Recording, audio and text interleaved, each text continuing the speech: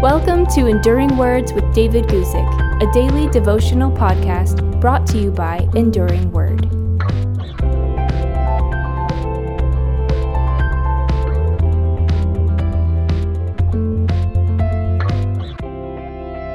Today, let's talk about the problem of avoiding responsibility. I'm going to read you from Acts chapter 8, verse 24, where we read, "Then Simon answered and said, 'Pray to the Lord for me that none of the things which you have spoken may come upon me.'" Simon was a sorcerer among the Samaritans, and in some way he responded to the message preached by Philip and others. Yet the way Simon acted in Acts chapter 8 and the way that Peter rebuked him later in the chapter showed that there was something insincere and incomplete in Simon's faith and his surrender to Jesus. We see something else not quite right with Simon in Acts chapter 8, verse 24. He refused to humble himself before God and truly repent. Instead, he avoided responsibility for his sin, and he did it with spiritual-sounding words. When Peter confronted Simon, he said, "Pray to the Lord for me that none of these things come upon me." Instead of genuinely humbling his heart before God, Simon asked Peter to pray that he would be spared the consequences of his sin. This shows that Simon felt a true conviction from the Holy Spirit, but was not yet willing to humble his own heart before God. Peter could pray to the Lord for Simon, but he couldn't humble Simon's heart for him.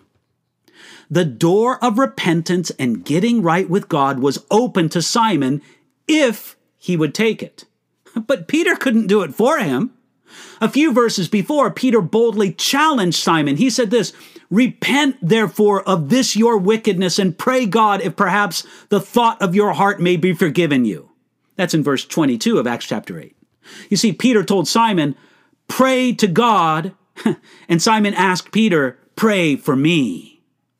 When Simon asked Peter, "Please pray for me," it was a way to ask Peter to do something instead of Simon doing something himself.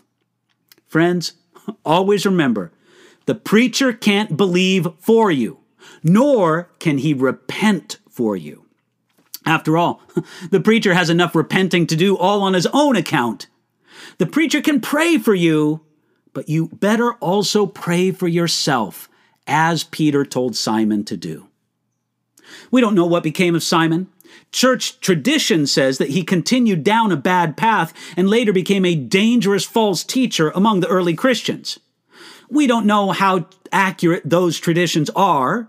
It's possible that Simon did repent and get his heart right with God. When we feel convicted by the Holy Spirit, it's common to evade the responsibility of doing something about the sin. He speaks to us about the sin, but we can't just push it away. If the Holy Spirit speaks to me about pride, it's easy for me to start seeing pride in other people and feeling that they should repent of it.